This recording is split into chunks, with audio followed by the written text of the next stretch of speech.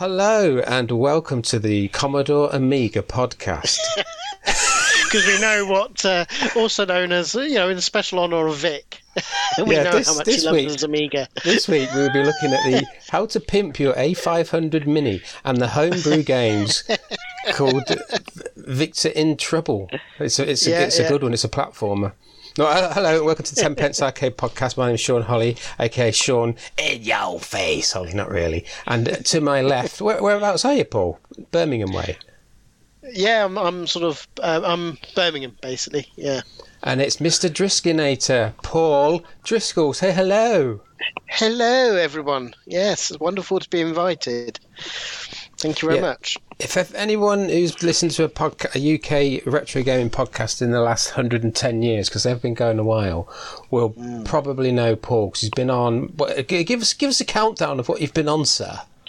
Yes, okay. Well, podcast-wise, started out on Retro Asylum, was on there for a good chunk of time, and then took a bit of a break from there and went on to join Andy Godoy on the RGDS podcast, or the Retro Gaming Discussion Show, and that's where I've frequented ever since.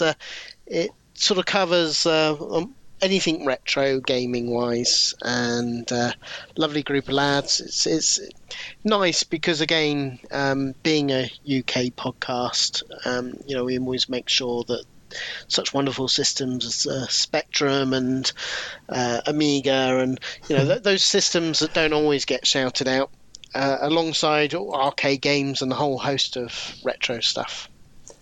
Yeah, I think it's been said before that a lot of the American ones concentrate on consoles really, and not on the computers, and like the Retro Asylum and RGDS, they give the home computers a bit of a shout out as well, don't they? Yeah, well, of course, the American, because that was their gaming history. But it's nice that we have UK podcasts as well, because or not just UK, the European history of gaming was so different to both Japan or America. So it's nice that we've got the whole range and cover those systems that deserve to be covered. Yeah, that's very good. It's very good. So, what have you been up to? Yeah, well, what have I been up to? Well, a lot, really. So I've, as I say, I've been doing RGDS and all of this stuff, and we did recently a top 40, because it's 40 years old on the Spectrum. Can you believe that? That makes me feel very old. Yeah. I think it was like April time. So I came up with a rather daft idea. Well, 40 years, let's do a top 40. Of course, not realising what an epic task that is. So we did a mammoth episode. It came in at like 5 hours in length, because you got to cover these games properly. And it was, but it was really good playing these games. And I left it to Kingy to have the final say. Who's one of the hosts, who's cut him and he bleeds Spectrum pixels, so it made sense that he chose, and he did a fantastic choice. And it was great just playing those games again, so that's taken up a lot of time. Oh, that's good. That's good. Yeah, and also the Amiga Mini as well. I've dived down the rabbit hole. Sorry, I love it. So to our listeners, I know Vic's complained about the Mini. He's not a big fan of Amiga in general, is he? But he loves it really. When we go off air, he says, "God, I love that Amiga, Sean. I really do." He does. I bet he does. It's the best thing I've ever played, even better than a Jalico Pony cab. That's what he says. Even better than a pony. Wow. Yeah. No. So the Mini is a little Diddy Amiga. I mean, really, it's just it is just a little bit like a Pi. I think it's Linux based, but a little PC stuck in an Amiga case. But it is a fantastic little device, and one of the things that's really cool about it, well, it's not just that the LED lights up, which I can't tell you the the satisfaction that gives me watching the little drive light up. But what I also love with it is they've left it open, so you can actually you've got 25 games, and they're pretty good games that they've lined up. You've got some big hitters like Speedball 2 and those sort of things, but they've also left it open where you can plug in a USB in the back, and you can basically any WHD download natively will load up. So if you plug it in the back, it'll appear on the carousel another sort of like USB stick, and then you just browse to the game you want. So and even more exciting than that, for me at least, is I've thanks to the eternal patience of people on the Amiga Mini Maxi Discord channel, which I've been living on at the moment, and they've been teaching. I feel like a monkey being taught how to do things. The eternal patience, but they've taught me how to create loaders for ADF. That's that like the is floppy difficult, disks. isn't it? Well, for me, it is. For majority of your listeners, I'm sure they could do it in their sleep. But knowing all the bobbins and things, but equally also the CD32. So I've been going crazy of trying to get all these things that haven't been WHD downloaded working on the Mini, because it's just So I've been doing a lot of the public domain games and those sort of things that you don't normally see. So I've been having a blast, and my current project at the moment is CD32. Do you remember the old little grey CD32 console? I do. Yeah, I never saw one. I've seen one at events since, but I never saw one. But it looked quite good. I've tried to get some of these Amiga games running on a Raspberry Pi, and it's some of it because of the different configurations. It's quite difficult. But Tronad's mate Ash has done. I think I've told you a proper. I think it's a 60-odd gig distribution that you put in a Raspberry Pi 4, or even better, a 400 with a keyboard, and it boots up like an Amiga, and all the WHD loads are sorted. And you boot into Workbench, and it took me a while to remember it all, but it's absolutely brilliant. It's just... Yeah, no, it really is good. And there's something similar that there's Ami Jimmy, shout out to him. He's been working on something and really set it up similar to that on the Amiga Mini. So if anybody's got the Amiga Mini, I think his is sort of... I don't know. I don't know the actual size. It might be like just shy of 32 gig, but he's got like 3,000 games and all the demos and all the. Do you remember Deluxe Paint? Yeah, things like that. Oh, awesome! Because of course, one of the things that's so good with the Mini, and you can buy them separately. They've done like a USB version of the Tank Mouse. You remember the old Amiga Mouse? Yeah, it wasn't that comfy, was it? But the memories of using it, and they've done it slightly smaller than if you compare it, slightly smaller, slightly more ergonomics to be a bit more comfortable. But and you can buy those separately, so that would go lovely with your little your Pi 400. Yeah, the good thing about that Pi 400 is you can take the Amiga out and then put like the old operating system in. The old operating system in. You can put emulators in, everything. It's brilliant. It's a brilliant thing, the Pi 400. Yeah. But does it have a little LED flashing light that looks like the disc light? No, it has one light that comes on. I think it's green. No, to be honest, it's. I agree with you. The Pi 400, that is on my list to get. I really want to get that because I want to get some of the old 8-bit systems and things working. Because there's wonderful things like that. There's the Mist and things like that, and I know it's a bit too tinkery for me. I prefer simple is and It simple is a does. bit. You do have to mess around with it a bit, but once you get the hang of RetroArch, you're in it. You're in it. You'll be all right then, mate. You'll be all right. I'm all right. Well, yeah. So I'm definitely gonna get one of those. But yeah, doing all those CD32 stuff, it's great, and also playing those public domain games because there was loads of hidden gems. Because you love your shooters. Have you ever played Deluxe Galaga?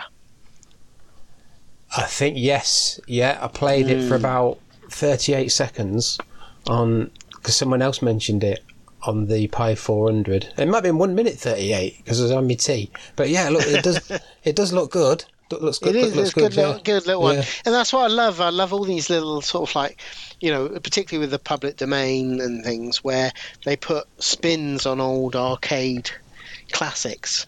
So it's a nice way of sort of playing with that. So yeah, so I've been having a blast and all that, and as I say, the current project's going to keep me going for a while, doing every single Amiga CD32 game. But it's so lovely seeing all these games sort of come out, because I'm doing it properly. So I'll give you the link, and you can, or people can reach out to me. I'm happy to sort of like share. But I've been getting all the artwork and all the relative reviews. It's sort of fascinating reading through them all. Again, lovely games on that library. I remember. Do you remember that we were at one of those events and you'd seen Banshee for the first time, and you sort of came over because I know Amiga, and you're like, "What game is that?" Yeah, was that one of the revivals, wasn't it? Yeah, one of the revivals. Yeah, because it's like. Well, it's not as good gameplay, I guess, but it was like 1943 with pretty graphics, isn't it? Yeah, I think I remember that. Yeah, yeah, you were quite cold sort of and dusty winter's night. We wandered up into the. Go on, sorry. Vic normally shuts me up. Sorry, go on. So yeah, that's what I've been up to. There's probably more I could mention, but I don't want to bore you. What have you been up to? I don't know. It's been a while, isn't it? Oh yeah, Krav Maga Orange Belt. Yes, I got my Orange Belt in Krav Maga, which is a combat system. It's not just martial arts, brothers and sisters. No, it's a combat system. So you can. It's kind of street fighting, but clever. That sounds a bit vicious, doesn't it? It is. You can do chokes, kicking a groin strike is the posh name for kicking the nads. You can do anything. It's about defending yourself in the street and defending others, helping others. And I've read somewhere that Krav Maga is the art of folding clothes with people still in them. Isn't that good? I've never heard of Krav Maga. How do you come across these sort of like vicious and possibly illegal things? Yeah, the Israeli military use it for training. Yeah. It's proper tough. And there's some moves we can't do because you'll die, because you break your neck and break your leg. We can't do them. And what else have I been? I'll shut up about Krav Maga. I love it. Family get together, crazy golf and curling. Not at the same time. We did crazy golf and then curling. I went to Blackpool with my mate Tony from Arcade Club. Ooh! Guess what, Paul? We went and had a sneak peek of Arcade Club Blackpool. When is this? Oh wow! It looks. Can you tell us any of the machines that are there, or is it all there's loads. All the AAAs are there. There's something for everyone. It's very diplomatic, isn't it? But the place, from when I first went, like a couple of years ago, and it was an old, what was it? An old, not cinema, it's casino. It was an old casino, and now it's been done up from there. It's amazing. It really does look good. The artwork on the walls, the layout. I'm really looking forward to going to that one. Have they got any idea when that's going to open? Because they keep sort of like mentioning. I think it's quite soon. I think it might be in May. I think it's quite soon from what I've heard, but nothing concrete yet. Because I really like to go to an arcade club. I need to get back to arcade club. I mean, I've been desperate to. The trouble is, since my babysitting on the weekends at the moment, but thankfully that's going to go by the by. Cause you're a grandfather now, aren't you? I am, yeah. But so that's been like a bit of a killer, because it's like my daughter was going through her masters, so obviously she's doing the masters during the week, and then she was working at a shop on the weekend. So obviously on babysitting duties, and of course you know what shops are like, they do long stupid hours.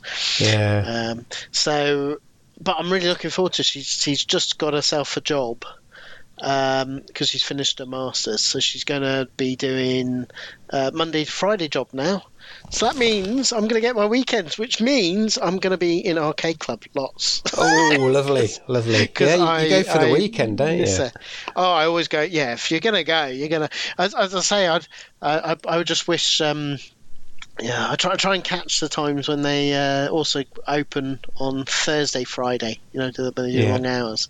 Make it. People say like, surely you get bored, but they're like having to peel me away on Sunday. I absolutely adore. I love. It's such a wonder. We're so lucky, aren't we, with things like Arcade Club? Yeah, it's kind of on a doorstep as well, and it's not far off. Yeah. Well, I keep hoping he'll set one up in Birmingham, but he keeps going the wrong direction. Sean, you need to have words with him. Yeah, might do. Andy, yeah. he needs to come. He needs to come Birmingham way, because that would be really nice for me. He does. Yeah, just for me, obviously. Right, selfish is. What else have we doing? I've done a YouTube video about Alex's meet, Alex Crowley of Nintendo Arcade. I went down there and did a video there, so that's on YouTube. Oh, yeah, I love your videos. In fact, you've got me gnashing at the bit, because you did that one in Somerset, didn't you? You went to... Yeah, Time Warp. Brilliant place. Time Warp. And I really want to go there. But yeah, I need to go down there purely for... The bit that got me so excited is you've got the sit-down Outrunners. And I've only ever been on that once, and I've been desperate to be on the actual sit-down Outrunners. Yes, an unusual game, isn't it? It's a weird sequel. It is. I mean, it's not the greatest game, but it's Outrun, and it's part of the Outrun series, and I don't know. I just love me arcade racers. So yeah, I do. There's a few good ones there. There's a few unusual ones, as you saw in the video. Yeah, well, that's it. They got a real nice selection, because I'd heard of the place, but to be honest, I think the last time, it was. I didn't know whether it was worth all the effort of going, because it didn't sound. I assumed it could be a piddly little bar or something. But seeing it, it's a proper arcadey place, isn't it? It is. It's very good. There's not a lot of.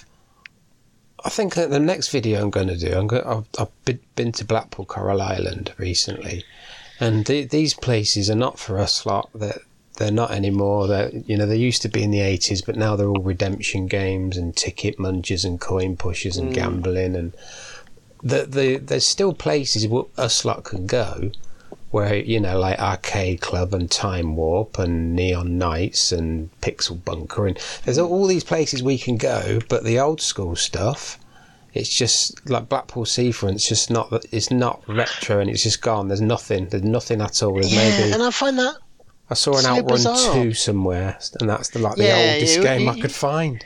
Yeah, I mean, you get some good ones, but you're right. Like in I don't know, Blackpool Seafront. Whenever we go to like the retro events there, I always have a wander around, and you got your like, I don't know, Afterburner Climax and things like that, and Ghost Squad, which I suppose is sort of like Dreamcast era. Yeah, I think even they've gone now. Are they gone? Yeah. But yeah, the fact that there's so many arcade clubs and all these variants popping up everywhere, somebody should take note of that. I've always thought actually they ought to put on some of these seafronts, sort of take that model of like of Arcade Club, even if it's not like the same size, but have people sort of like paid to go in. Well, Blackpool, Arcade Club Blackpool is obviously not seafront. It's down a bit. It's near the football stadium. Yeah. So it's down a bit, and it's like Bury. You don't walk past Arcade Club Bury. You go to it. You've got to find it. And I think that'll be the same with Blackpool. It's not. You're not walking along the seafront and thinking, "Oh, I'll go in there." You've got to make it a destination, I think. Yeah, which is probably good because you want the people just that are genuinely interested to see the place rather than like walk-ins off the street. Ruffians. Riff Raff and ruffians, yes. You ruffians, get off of my Defender. Do you know how much this cost? But it's just so many things that's so lots of stuff been going on. It's been a blast. I've kept myself very busy, Sean. What games have we been playing? I'll put the jingle in here, but I might just leave it like this. What games have we been playing? We have not been delaying. Vic's going to love this. Hello, I would like to know, what are the games you've been playing? A lot. I've still been playing Solar Fox. I've been playing the featured games. Game, isn't it? And I've been playing snippets of lots of handheld console games, which we'll talk about in the pickups. Oh, yes, indeed. Yes. God, what have you been playing, mate? Oh, so many. Well, loads of, obviously, the top 40 of the Spectrum. I was living in Spectrum land for a good while, but that was oodles of fun, and it was great sort of playing through them. And, of course, my Amiga Mini, and it's just lovely. I know I've got them on Win UAE and all of that things, but the little light lights up, Sean, on the drive light. That's good. And I can play like Buggy Boy. That was always my go. That was my first one I put on. And but I've been really diving deep into playing some of these public domain games. As I mentioned, I'd chosen some of the best, but because of whatever domain games. The other thing is, for our next show on RGDS, I've been playing a lot of those. We've been doing Xcopy Dat Floppy Volume 1. I used to have Xcopy. I tell you what, Paul, play a game called Battlements on a PD. I've got vague memories of that one. It's a hunch. Describe it, yeah. It's a Hunchback clone, but it's far better than Hunchback. Oh, wow. And I'm going to have a look for that. I wrote it. Did you? Yeah. Wow. Yeah, I'm definitely going to look for that now. I found out like 20 years later it was on 3 different Amiga cover discs. That is awesome. You're famous. It's called. I'm going to go rooting for that. Yeah, have a look for it. Battlements, and it's a Hunchback. It's kind of a it is definitely Hunchback. I couldn't do the ropes though, so I didn't put any ropes in it. Did you write that in Amos or? Yeah. Yes, I think it was. Amos. Fantastic! Yeah. Guy, you're far better than me. I kept on playing around with Amos and never got far enough to actually write a decent game with it. It was, what was it short for? Amiga Mega Operating Sausages, something like that. Something like that, yeah.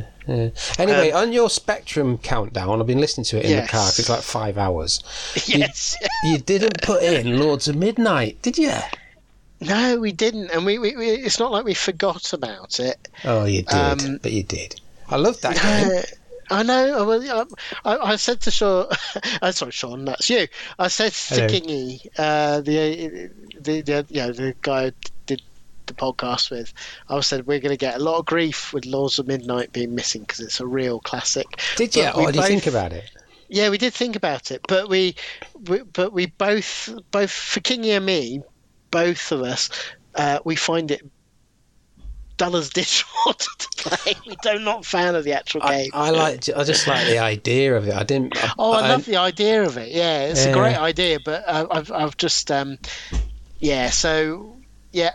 I agree. It's special to a lot of people, but we had to be genuine and make it a personal list. For us. The thing about that and a couple of others like you covered, like Jet Set Willy and Attic Attack, I never had a Spectrum, but I went round Jason's house. He had a Spectrum, and I said, "Is Jason coming out to play?" His mum, "No, he's on my telly playing Spectrum." Good. So I used to let myself in, and we used to play like all these Spectrum games. Jet Set Willy. That was like an open world game. Like you could go anywhere, and a Tick Attack where you could just wander around a bit. And like Lords of Midnight was the same. And what used to fascinate me, there was one called Valhalla. I think it was on the BBC as well, maybe. Do you know the one with the gods walking in and out?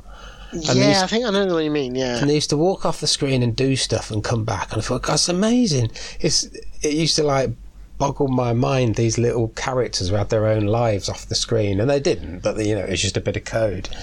Yeah. But them games sort of really opened me to the open world thing. Like Jet Set Willy is a kind of a sandbox game, really, isn't it? It is. Well, you'll be interested probably that every week at RGDS and on the Discord channel, run by Kingy predominantly, they've got there's a Jet Set Willy MMO. Yeah, he was on about it, weren't he? Yeah, really. Yeah, so it's that's amazing. It's I for my shame, I've always struggled to be able to attend because it's on babysitting evening with Mira because Molly works late on Thursday. But you can see the amount of fun, and talking to like the listeners. There's quite a community that's built up around that game. So it's lovely to sort of see. Yeah, it's good that it's still going. And like you said in the podcast, the imagination of the guy. Matthew, he only ever did 2 games. I went to see him at, I think it was Urbis in Manchester years ago, and I was in the audience, and there was a guy prompting him, and he was very slow talking, and these massive long pauses. So I think he'd been addled by lots of whatever he took in the 80s. But I asked him, I said, "What do you think of Jet Set Willy 2? I thought it was crap." And he went, "Oh, I liked it. I thought they did extra bits, put extra bits in it." But I didn't think it was crap. I just didn't think it had nowhere near the imagination. It was just like bolted on levels. Did I say Jet Set Willy 2 then? I did, didn't I? You did, yeah. All right. I forget what I'm saying, Paul. I do. Yeah, and he said, I thought it was all right. I thought it was pretty good. I said, all right, okay, and I sat down again in my chair. Oh, no, it's such a shame. I mean, I know he did some other things. I think he managed to get like on the Game Boy Color the Scrabble working in terms of things, but that's sort of using his brain in different ways rather than it's a shame that his creativity of the Manic Miners and things, because he clearly had a talent. So it's they're just the shame. The graphics. He went to Amsterdam for many years, and he worked in the factory. Yeah. The names of the levels and just everything was amazing. But so anyway, good. Yeah, so good. But I mean, the ones I've been playing for this upcoming X-Copied That floppy, which is just really those sort of like obscure ones. Not necessarily obscure, but ones that don't have the lights on them. But the real takeaways from there was, have you ever played Rough and Tumble or Alien Fishfinger? And what a fantastic name Alien Fishfinger is. But they're real sort of, and I had a blast playing through those because it's a real. I love Voyages of Discovery and sort of like really getting my teeth into games that I've never. I went on one of really them played once. before. Voyage of Discovery. It was amazing. I discovered things and then came back. Yeah, I discovered a few things from this selection of games that you chose for this podcast. Oh, it wasn't me. It was somebody else who shall name Relentless. That didn't work. Actually, I want to sort of like calling up on that actually, because like I've been listening to your previous podcasts. You've done games like Solar Fox and Rodland and Super Pang, haven't you? And Joust, all these classics. Viper Phase 1, all these amazing classics. And then you invite me on this one. With the Dodgy Scramble knockoff episode. So thanks for that, yeah. It's all right. You're welcome back anytime. No, it's really good, really good. So, thank you for the time playing those games as well. You're welcome. Right, let's have a look at some arcade news. Put the jingle in here. Arcade news. I don't know about yous. Arcade news. I'll leave that in as well. Vic's going to love it. Arcade news. No, right. This one, Vic's found this. 10. I put fully restored, but they're not. They're scratch-built replica death races with FPGA innards and extra games. So you've got Death Race. Oh, fancy. So the really old one, the one. Yeah, 1976. The one 1976. Oh, fantastic. That was the first video nasty where America went mad because you're running over people, but they said it was gremlins. Vic had one for a bit. It plays okay, wow. But it's definitely, I don't know, 3 or 4 games and you've had enough because there's not a lot of depth to it. But it's as a cab, it looks gorgeous, and these are amazing. And the FPGA, so it's a nice idea with FPGA. Yeah, I think there's Destruction Derby, which was released at the same time, and something else called Alleyway or something, which I've never heard of, something like that. Yeah, it's nice to get these old games. So does that? Because I thought that would be so. Is it the microchip era then? With Death Chase, I'm trying to. It must be, mustn't it? Yeah. Yeah, it is. It's something 76, 77, so it's black and white. But yeah, the ROM chips were out and your CPU was going and stuff. That's Can't amazing. beat a good CPU. Yeah, because it must be. Yeah, it must be, isn't it? Because it was. I played it on MAME, though. Yeah. So I played it on MAME. You know, it's as you say, there's not a lot of depth. Interesting, but I have seen the artwork of the cab. It is a beautiful. It does look great, and it took me a while to realise they're scratch builds. I thought these are perfect. You must have spent ages doing these. And then I thought, oh no, hang on. If you read the the description. They're scratch builds, but they do look great. I think he's going to sell them all and keep one, and then lovely. Nice. Lovely. If only I had the space. Yeah, that's the trouble. I'm quite envious when I hear, particularly like Vic talk about all his. I've got that arcade cab and that arcade cab, and I'm looking at my little piddly squatty little place, little flat, thinking I wouldn't be able to fit one arcade cab in. So I'm envious. You'll find some. I've got a man cave. I've got one little cab in it, and loads of emulation. I dream of a man cave. It'd be really good.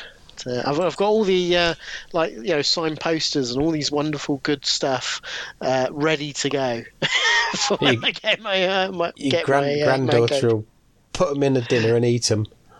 Oh yeah, well that's it. Everything's in storage at the moment because she's destroyed a few things already. She's very good little Mirazilla that she is. Attack, destroy. Yeah. One thing I still am grateful for, like in this room here now, I've got a machine that plays damn near perfect 3,000 old arcade games, and that you can just it's free play, it's save states, there's cheats, and if I saw this when I was like maybe even like 10-15 years ago, I always think how lucky am I to have this, and all of us really, to have these machines in our house. Yeah, this is it. That play these old games I love.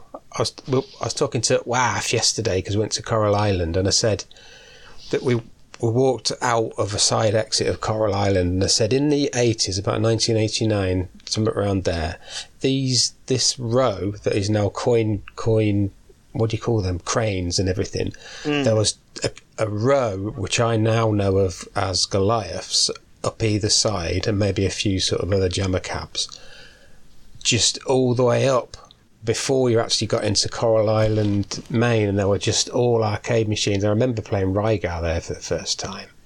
But that's all gone. It's all gone. But we're very lucky that we can play this stuff. Even emulation's pretty good.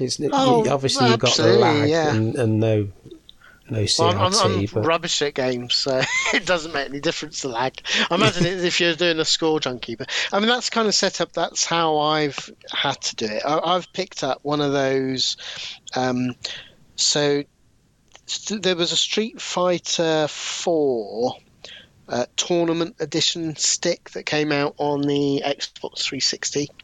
And I've picked up 2 of those because, from what I understand, it's actually Sanwa parts, so it's proper arcadey, good stuff. So I pick it. So every time I see one come up on eBay, I pick one of those up. Because what's great with that is it's, I don't know, it's probably, if you imagine like a laptop size, sort of, it's just a controller.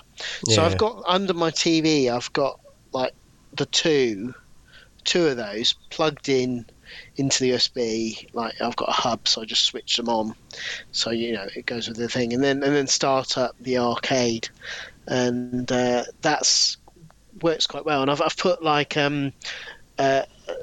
sort of overlays to make it look like it's a CRT. You can do quite a lot of clever stuff with that, and and I can sort of get away with it because I've got a gaming PC plugged into the TV, so it's quite it's a lot more powerful than your Raspberry Pis and whatnot. Any of it really. It's so nice to have access. Amazing. What you can do for CRTs, I've got a pair of glasses, right, and I've drawn really thin lines on my glasses lenses, really thin.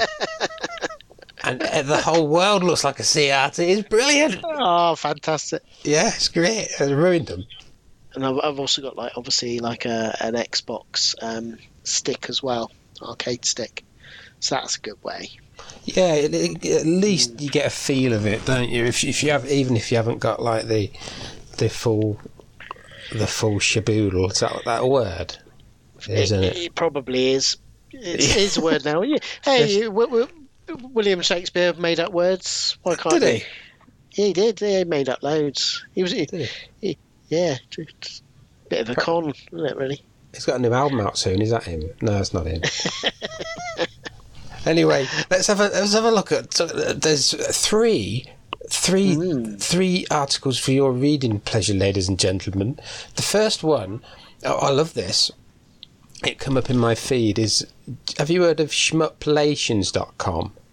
Yes, I know the site. Yeah. It's right up your street, this, because it's all arcade history and they're early arcade classic interviews. Little snippets were like the Pac-Man creator and other stuff, and I've read it a month ago and I forgot what I've read.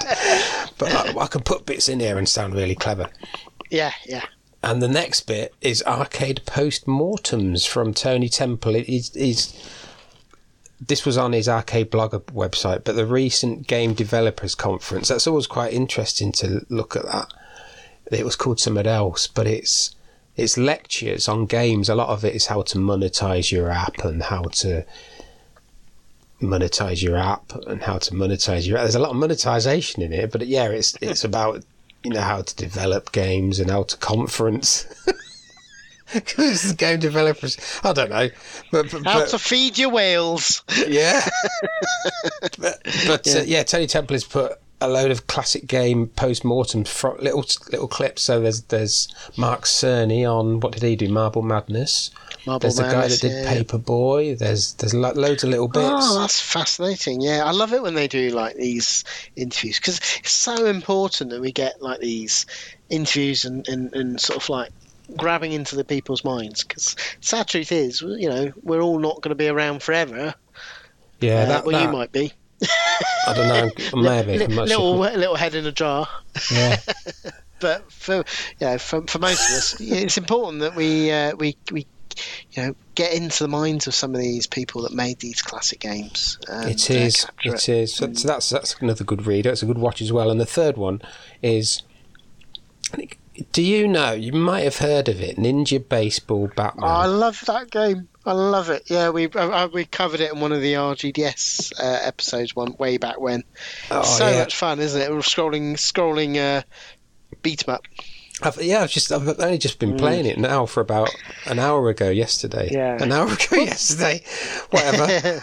And it's a great little beat 'em up, full of character, but someone's doing a comic about it. Someone's doing an actual, like, cartoon comic, and it's called Ninja Baseball Spirits. That's awesome. So you can check that out in the No Shows Kids. And the original PCB, the original game, if you want to play it, which is where I first saw it, is in the Time Warp Arcade in Bridgewater, Somerset. And it's still there. Yeah, I went remember the other week. seeing that in your video. Yeah, because Yeah, I was thinking, oh my god, that's yeah. And that's one thing I liked about that video is, and what's made me wanting to really go to that Time Warp is that they clearly chosen a lot of obscure but really cool stuff along with like all the mainstream stuff. There was some ones you don't, think of. So it's awesome that they've added stuff like that. Yeah, that's very good. And just Saturday night, we're recording this Monday, the world's first ever 2-player Donkey Kong split screen. Charlie Farr and Luke Brinich, something like that maybe, at Arcade Club on last Saturday, 14th. They were playing 2 levels each of Donkey Kong, and they reached the split screen doing that. And that must, I think, that's probably harder than playing it solo because you've got to keep switching. But they reached a split screen of Donkey Kong, which is level 22, and it's recorded on Twitch, and I think they might be trying for a record of it. World record. Impressive. I'm useless at Donkey Kong. Yeah, I'm not a fan, to be honest. There's not enough bullets. You need bullets in games, mate, to do. Yeah. He'd do well with Mario with a gun, wouldn't he? Yeah, he had one, didn't he, in, what was it, the water one? What was it called? Oh. Sunshine, yes. Yeah, that was kind of a gun. Kind of a gun. Well, because that wasn't Mario, was it? And Donkey Kong 3, the character had a sort of gun, didn't he? It was like shooting the pesticide.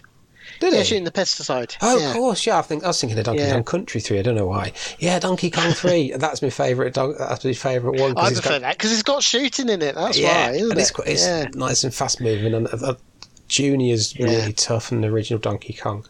Yeah. I know that everyone loves them, but not Donkey Kong on the Game Boy. Have you ever played that? The original Game Boy? Not until about 2 weeks ago when I got this thing I'm going to mention. Ah, cool. We'll talk about it then. But that's good. That's my favourite Donkey Kong. Yeah, it's very clever, isn't it? And you've put some arcade news here, mate. What's this? Yeah, well, I just sort of mention because some of I get people putting in things, and like Darren, who's like a fellow host on RGDS, put in trying to make me spend money, and it's he just in the Japanese thing, the Egret 2 Mini, which is like the Taito, isn't it?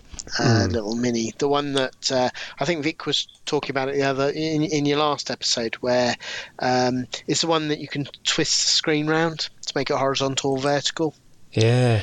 Anyway, like the full set of it, like with all the extra controllers and gubbins and all of that, is it is down by 20% right now from the Japanese Amazon store. So that's it's still like 250 quid, but then that has like everything that you'd want. It's got like the little controller, the standard joystick, and the one with the little trackball thingy, as well as like the main device.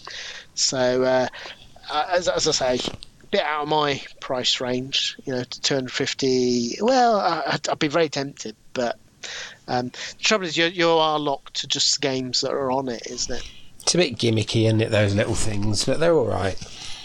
Yeah, but that's the thing. I mean, that's why I keep trying to stop myself with things like that, because you're right. It's it'd be nice to have, but I'd rather have a proper full-size arcade cabinet.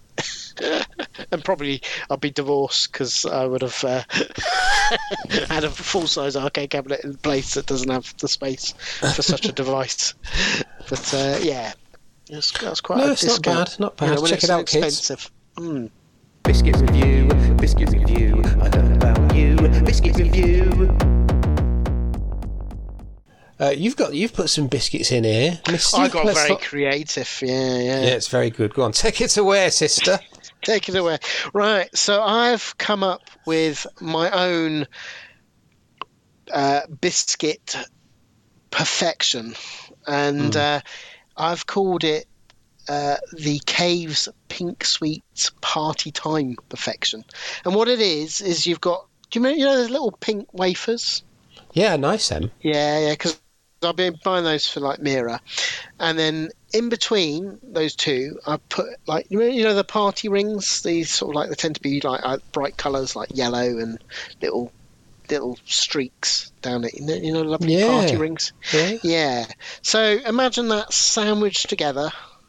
So you get the nice crunchiness of the pink wafers, the crumbliness of that, against the hard, sweet sugar infusion that is the party ring. Yeah. And I've called it the Caves Pink Sweets. You see what I did there? Yeah. Party time perfection. That's very good. Yeah, so it is. I've tried it. It is quite a tasty little treat. Have you had it? Have you tried it? I have tried it. Yeah. It's quite a tasty little treat. And then I got a bit creative. I haven't tried this one, but I was thinking the perfect, not really a biscuit, but perfect sort of accompaniment to it for the savoury, because you probably want a bit of savoury. I thought, you get your pan-thinned sort of slice of pork, and then get your hot. You get meatballs, pork meatballs, cut in half, drizzle with a bit of sauce, and then you've made like a pork sensation sandwich. And then of course you can do the old double pack and do the Cave mushy pork party. Oh, you see? Nice, clever. Which I love those games, by the way, on the Xbox 360. Very, very good. Yeah, it's bizarre. I know it's different for a cave game, isn't it? 'Cause it's like cutesy graphics, but they're very bizarre games. They're good though. Ah, cool. Well, yeah, I do love those cave shooters as well. As I say, that's I've got a chipped Xbox 360 because it's a bit pricey to buy that on the Xbox 360. That double pack, isn't it? Having said that, Sean. Yeah, I keep on seeing this thing. There's a company called Bitcade that do like custom arcade cabs and things, which I've always ummed and ahed about, and they do look gorgeous. But for the video games, I always get a little bit wary because they tend to, I've seen a few in the flesh, and because it's modern screens, it just doesn't look right, and they've not put overlays. But one of the things I have been really, really tempted on is the Addams Family virtual pinball machine. Have you got the notes there? Can you see it? Yeah. Can you see the link? It looks very. The machine looks authentic. Is it full size? It's full size. It's a full size pinball, but of course it's digital. So there's like 863 pinball tables on the single device, and looks amazing, doesn't it? But I keep on I keep on umming and ahhing with such a device. $3,000, yeah. I've played a couple of them, and some of them I played about 3, I think, different ones, and one of them suffered really bad from lag. It's almost unplayable. It's at one of these shows, and I said to the guy, I said, you can sort the software out on this. It's just bad. But I've played a couple of others that were really good. One at NERG was pretty good. I think was that just a tabletop one? The last NERG 2019 maybe. Fake nudge buttons, don't they? Have you seen that? Yeah. Yeah. I think some of them you can maybe nudge the script thing. I'm not sure. Yeah. Mind you, I haven't said that. There is a place in Birmingham, if any of your listeners are around Birmingham way. I was there the other weekend. There's a place called Tilt, which is like a pub. But that's got loads of like the actual physical real pinball tables. And also a nice selection of beers, although really expensive beers. I was it's the sort of place where you buy a third of a pint because a pint is a bit eye-watering. Right. Yeah, but really nice beers. They tend to be really sort of like more. But they've upstairs. They've got like the 90s floor of pinball tables, and I love it up there because you've got some of my favourite tables. They've got Addams Family. You've got Medieval Madness. You've got Elvira, Scared Stiff. Yeah. Monster Mash. Do you know that one? No. And that's been a real blast sort of playing through. So I used to love them. I did used to love them. Anyway, what's in your... what's in my wallet and your wallet? Well, I have got... I mentioned it last time. It's finally come through from China via America. The Retroid Pocket 2 handheld. Let's just kids. Beautiful. Hear that? Right, that is a Retroid Pocket 2 Plus handheld. As mentioned in the previous podcast, it's a bare bones Android system with no installed ROM, so you have to put your own on. But I like that so you have to get used. It's fairly easy, really. You have to know a little bit about RetroArch. The thing that I like about it is you're playing retro console games on a small screen. So you're playing like Game Boy games, Game Boy Advance, Game Boy Color, WonderSwan, Neo Geo Pocket, all them on the screen they're intended for. So if you put a Mega Drive game on, it looks small to me because they're built for TVs, but these look brilliant because they're Lynx as well, Atari Lynx, because they're 8-bit and 16-bit handheld games. Game Boy Advance games are amazing, but I've done a curated kind of list. I've gone through all these lists of the 100 best, say, Game Boy games and got a few different ones together. And I put that shooter on that you mentioned, that Zeoff. That's good.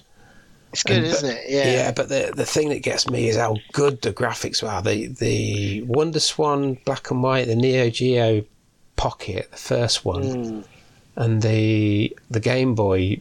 When you look at the 4-5 colours they had, just black going to grey and white, it's just because you can't see it on the originals. It's amazing. Yeah, it looks all blurry, doesn't it, on the originals? Yeah, crystal clear. The artwork is it's blown me away, really. Like it's like 90, and even the colour, like there's a Sonic Advance on the. I don't think it's on the Game Boy Advance. I think it's on the Neo Geo Pocket Color, I think. And some of them are just really, really good. Really good. I totally agree. Yeah, no, I've been sort of similar because I picked up the Anbernic RG351V. I did look at that one, yeah. Yeah, it's sort of like done in a fake wooden effect, and it looks like it's probably about the Game Boy Color sort of shape and size, if you remember with that. But it's kind of good because you've got the extra analog controller and you've got like nicely placed 2 shoulder buttons. So you've got, as well as like the 4 sort of like placement buttons and the start and select. Unlike with your device that you were suggesting, it did come fully loaded. It even came with a 64 gig drive, which surprised me a bit that they were selling it on Amazon. But I've, to be honest, it's quite easy. It's got like 2 SD slots, so you've got like micro SD slots. So you've got one which is your system, and it's like I've backed that up, but I don't touch it. And then the other the other micro SD is like the bigger card is where you just put the games, and even I can do it, Sean, because you just literally drag the games to the relevant folder, and it magically appears on the front end. And you probably can like do other emulators and whatnot. And has it got a touch screen though? No touch screen. No. This has a touch screen, so you can touch it. Yeah, it's great. I don't know if that's good or bad, because like it's really, the last thing you want to do is it's really just an Android 9 system with joysticks and buttons put on it. That's what it is. You can download all the games off Google Play and play all them, but it's a powerful system. And what have I been playing? I've been playing I made a list, mate. Tetris on the Game Boy. Final Lap Special on the Wonder Swan Colour. That's a bit of a revelation. That's really good. Wonder Boy Dragon's Trap on Game Gear. Yeah, I thought that one. Samurai Showdown on Neo Geo Pocket. These are ones I've just had a quick look at, really. I've played them for a bit. Sonic Pocket Adventure on the Neo Geo Pocket Colour. Gates of Zendikon. That's a good shooter. On Lynx. And Shantae, that Vic loves, the first Shantae game, which is on Game Boy Color. That is amazing animation as well. It's like Disney-like animation. That. Oh, very good. Yeah. I remember. I think it was me that introduced Vic to that, or I can't remember how it went, but I remember getting excited when I picked it up, being really impressed with, because I picked it up in one of the retro events. Shantae. Yeah, really, really good. No, I totally agree. I mean, ones that because I've been playing a lot of the original Game Boy on my one, because you're right, I've got so much nostalgic memories of these things, but you've never seen it look so good, and it just feels right, doesn't it, in your hand? I've been playing a lot of Bill and Ted's Excellent Adventure. Have you ever played that one? Yeah, the platformer. Boy?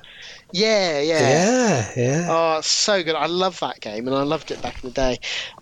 It also for an upcoming show on RGDS, because we're doing like sort of related to what you guys are doing, arcade ports.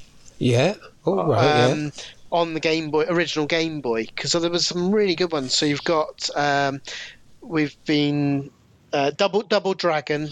Yeah, R-Type is normally one of the best, isn't it? R-Type. I mean, we tended to go for the shooter. We went for Nemesis 2, because that's like one that a lot of people perhaps don't know, but it's really, really good. Double Dragon. That's such a great version. I think that's one of the best home ports. I mean, there's ones that we would have included, but we sort of covered it in other episodes, like the RoboCop on the original Game Boy is amazing. But one of the real takeaways have really impressed me. Have you ever played the Donkey Kong on the original Game Boy? Not until very recently. Is that the one that turns into a puzzle game? Kind of.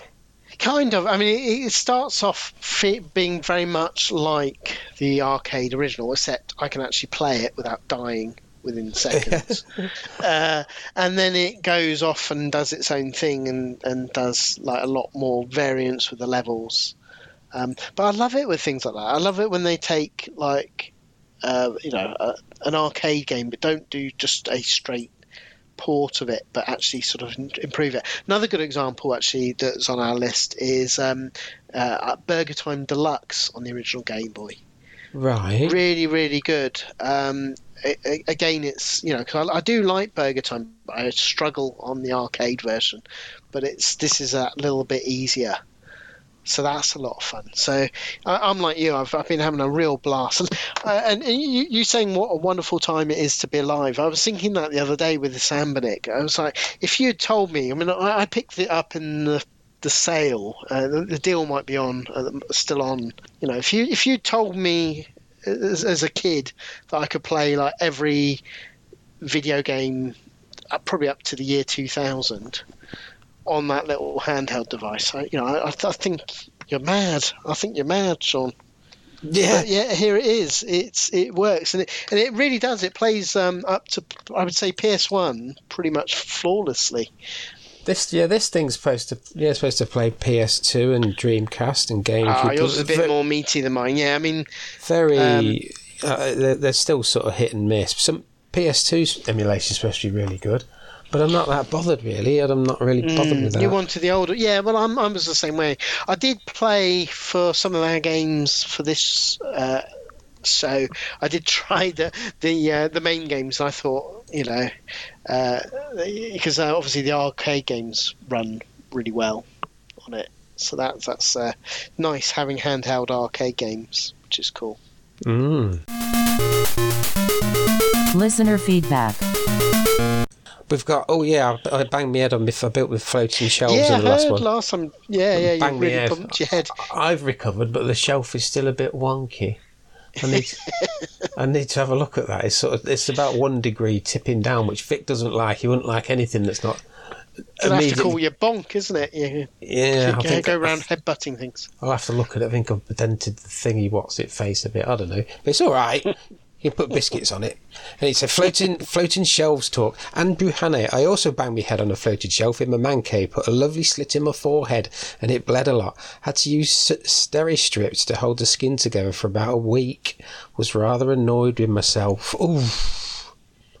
And then James Middleton, Wise Mids, playthrough podcast he does, doesn't he? I think the Neo Geo Mini, I think, was made for the floating shelf. I've not seen it, but I'm pretty sure it's in a design spec. And then he's got a picture of Pac-Man clock and a Pac-Man lamp. Is that that's cool. A Neo Geo Mini in it on there? Oh, I don't know with the minis, but it looks jolly nice. It looks really nice. Very good. Very good. Ross, fixed shelves should also be banned. I still have a dent in my head from an unpleasant incident. Yeah, and then we've got like Matt Neo MK, who says, as I know you're a big 1942 fan, Sean, yes, that you have tried to get into Tokyo or Scramble formation. Theroma is the only one working on MAME, but it's a great shooter. Nice mechanics with how you shoot stuff and a map to wade through. I've imported a Taito Egret 2 Mini from Amazon, Japan, and the latter is on there. It's also got the Japanese version of Twin Cobra, which is much tougher. The Western version being my all-time favourite vertical shooter, and the board I originally owned in the mid-90s. And that's a great little shooter, isn't it, Twin Cobra? That's in Arcade Club. I love... I was quite impressed with that little shooter. Nice little vertical shooter. The Toa Plan story behind that is Taito asked them to do a shooter for the Western audience that was easier, because they do like Truxton and Doggy-Yoon and all them kind of really tough games. And they come up with Twin Cobra, and I think it was their best selling ever. It was a Toa Plan game, and it's two simultaneous player game. Very good. Very good. Very good. Very good. It's lovely feedback there. Lovely feedback from your listeners. I've never headbutted a shelf before. Oh, we're going to try it. It's good. Yeah, sounds like I feel I'm missing out, Sean. Try it. Did you have an epiphany moment? Did you invent a flux capacitor or something like that? It kind of it bled a lot because I've scraped the skin off. And wife says, "Get to hospital. What have you done?" I said, "I can't hardly feel anything. There might be more sense than normal up there, darling, at the moment." But yeah, I'll just put like a tissue on it or something. And it eventually stopped, and there, good story. Anyway, friendly shout outs. Shout outs. Who are we shouting out to this week, Mr. Drisk? Obviously to you, sir, for being my co-host and stepping in while Mr. Victor Marland is away, swanning away in Glasgow in his new mini arcade, which we're going up to see on Saturday. Well, obviously I'd like to shout out to you and Vic, in particular for choosing these two wonderful games we're about to cover. But also, to a variety of the other podcasts dotted around. I didn't think of that. Me fellow hosts and listeners at RGDS, because I know they love your show as well. Retro Game Squad, which is an American podcast that I've had a long time and love for. They're great if you haven't listened.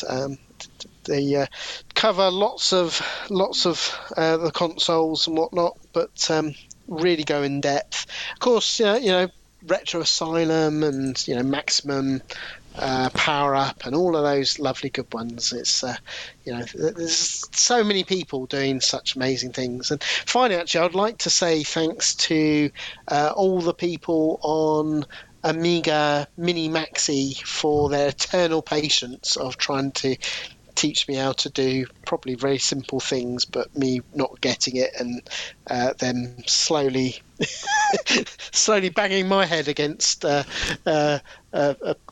a shelf until it sunk in. So I want to thank them as well. What about you? Have you got any shout outs? I always forget this bit. Shout outs. I sort of do a broad one to the entire world. I want to give you all a cuddle because you're all lovely, apart from the people that are not lovely. You're all lovely. I tell you what, I've just had a thought. I did something really nice with my mother-in-law. I got a Windows 10 laptop at Christmas because the Windows 7 one had packed up. That was... Not 11? No, it's not that was nice. a mistake. Because yes, because she's trying to install these old match hidden object games, and I have to keep going up and installing them for her because she can't do it. Bless her, but she's not got the internet. She's not got a smartphone. She's got one of they're calling them dumb phones now, aren't they?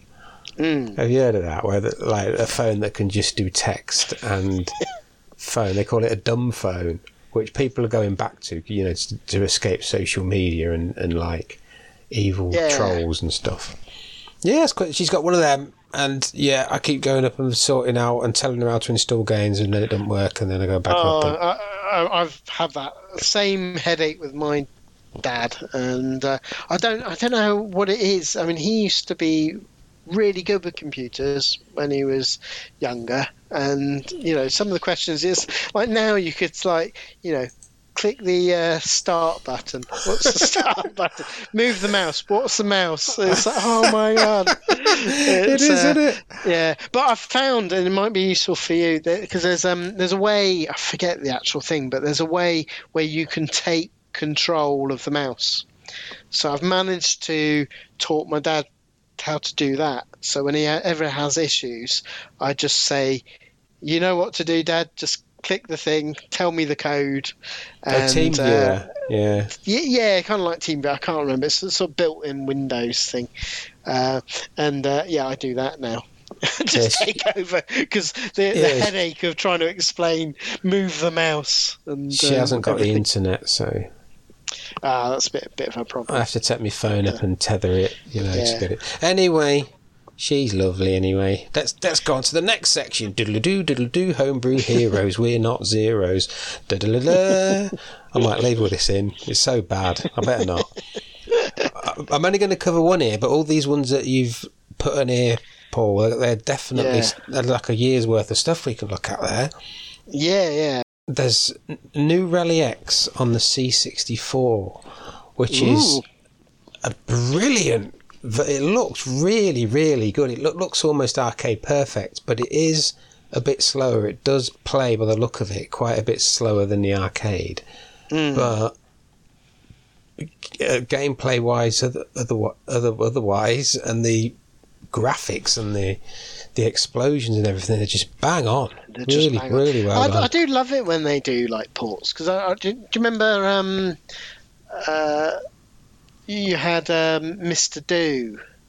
I love it when they take like an old video game that perhaps never got a port or not very good port, an old system, and then show you how it could have been. Yeah. So lovely with that, isn't it? With the Rally X. Bosconian on the Atari 2600 is amazing.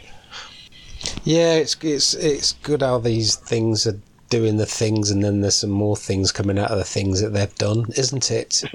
It is indeed. Yes. Right, let's move on to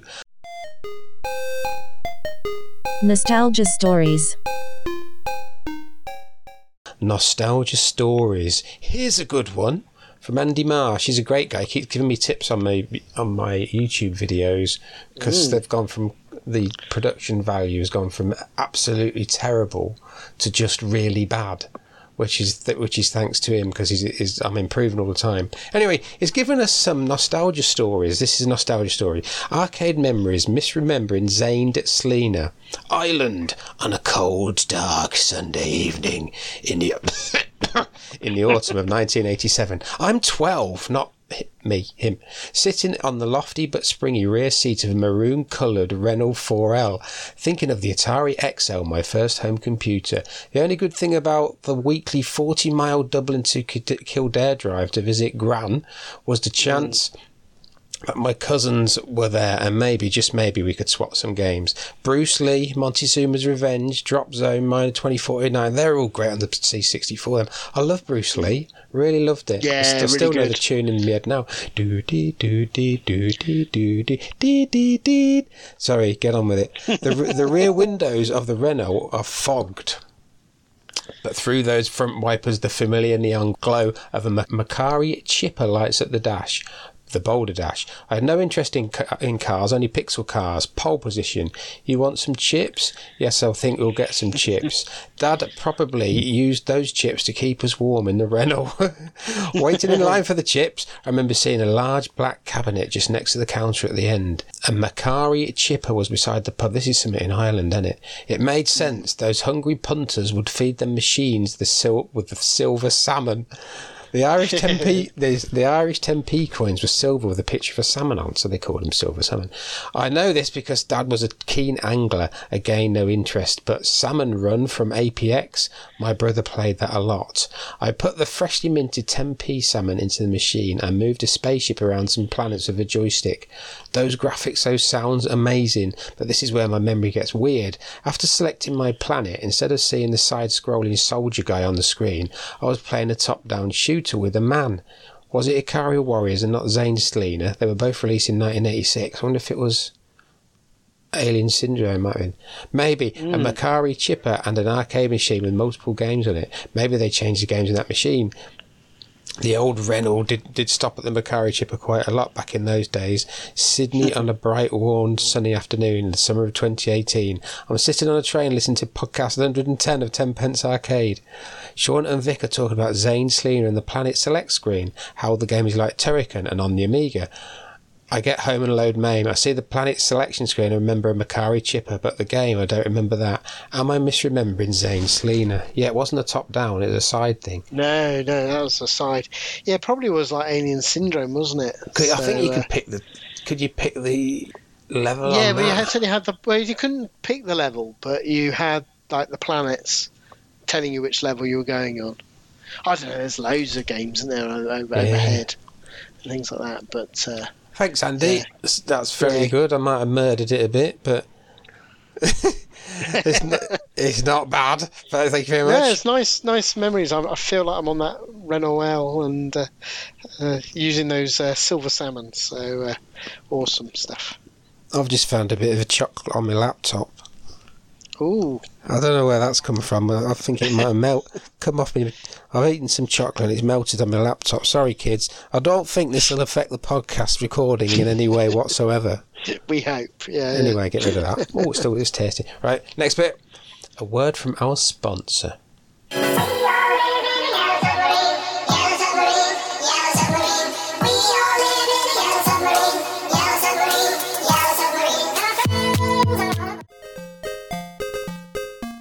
Feature game review. Game 1 of 2, Battle of Atlantis. Victor Marland, what were you thinking? Yeah, game I think is a little bit of a loose. Is it a game? Do we call it a game? Oh, I don't know. Battle of Atlantis from Comsoft. / Game World. Comsoft, yeah. Comsoft.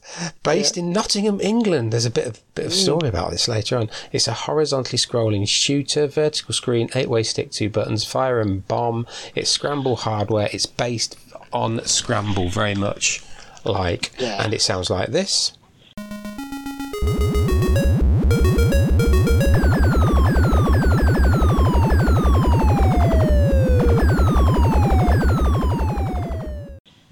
Oh, we've not done an implausible backstory. It doesn't need one. It's so implausible itself.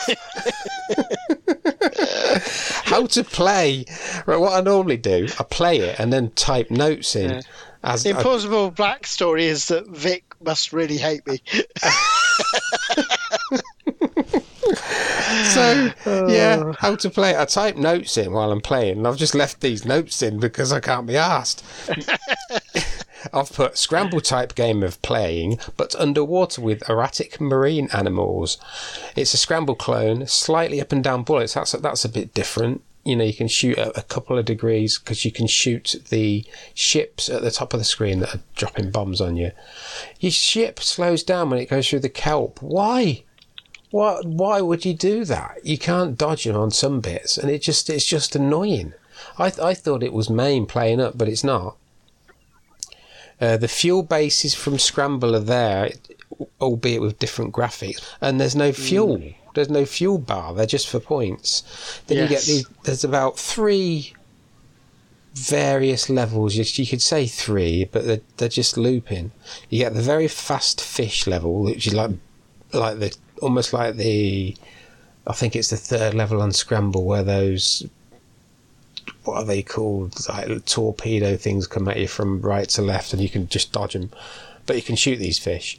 The torpedoes fire from above, sometimes a few, sometimes shed loads, just loads of bullets, sometimes not. The difficulty level is all over the place. Then you get some erratic spiders that go through the background and kill you. Then you get another cavern with a few bricks in it that's supposed to be a maze, but the bricks just on the floor of the cavern and not on the top. So, copying the maze maybe of Scramble, but not. There's more fast fish and more spiders. The rockets from Scramble that come up and kill you are now like hot air balloons or mines or something. And I've put, has this game even been play tested? The blue area at the top of the screen is supposed to be the sky. There's no detail at all. I thought it was glitching. I thought the top part of the screen was glitching because there's nothing there. It's just a blue bar. And then there's another tight cavern to get through. Spiders, fish, boats, balloons. That's only 4 enemies.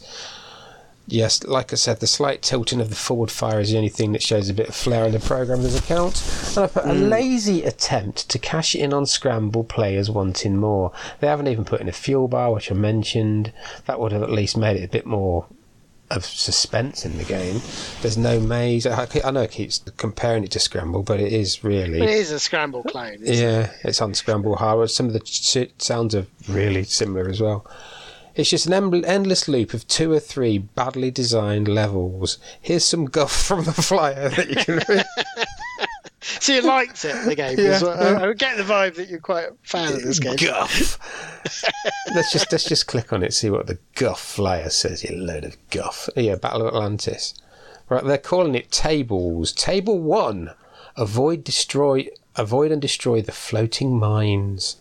Table 2: the deadly exploding sharks appear. What sharks? No sharks. Here is the sharks. There's a fish, big fish that come. Oh right, is that what they are? Obliterate Yeah. them with your laser. You penetrate into the abyssal cavern where redoubtable I like octopus. penetrating my laser. Where redoubtable octopuses lie in wait. The destroyers can only drop their bombs through thin sight. Yeah, sometimes there's loads of bullets and sometimes they just don't fire. The complex towers replace the lower part of the screen in Table 4. Complex towers, just go over them. Table 5 is an accelerated version of Table 4. Table 6, you return to Table 1. In other versions, there's 3 tables. Floating mine, fuel tank, there's no fuel in this game. Exploding shark, destroyer. Oh, they're octopuses. Oh, the jellyfish? Them Squiggly things. 90 mile an hour squiggly things that go through the background are octopuses. Oh, they're... Octopi. Oh, Octopi. Oh. What a load of rubbish. Anyway, the graphics are passable, but poor when compared to the well-designed colours and levels of Scramble. Cabinet art. There was actually a cab and a flyer, and the cab looks all right. The cab looks okay, so they did put a bit of effort into the actual production of the machine. I can't... Vic could know what style of cab that is. I don't know what it is. Oh, no idea. I'm with you. The shooty bit with the fact when you move up, it sort of shoots diagonally. It sort of follows the momentum of the direction you're going. Is probably the most redeeming feature, but it's the enemies are too erratic and fast, and it just becomes just frustrating, isn't it? Having said that, I've been watching some YouTube videos of like people that clearly have a lot more patience than me, and you clearly can get quite good at this. I just can't. Yes, it's not. I'm watching some of these like videos, and you're watching people like negotiate all the the little because you have quite tunnely sections, and you've got to work through as well as you go later on. And it's I don't know. I mean, maybe if you had nostalgia, I mean, I'm still going by the theory that Vic just wanted us to suffer. Is my personal theory, but he might have nostalgic memories for it. It's a little laser guided mechanical shark things. Everything goes so quick. Yeah, they're so frustrating. They really frustrate me, those things.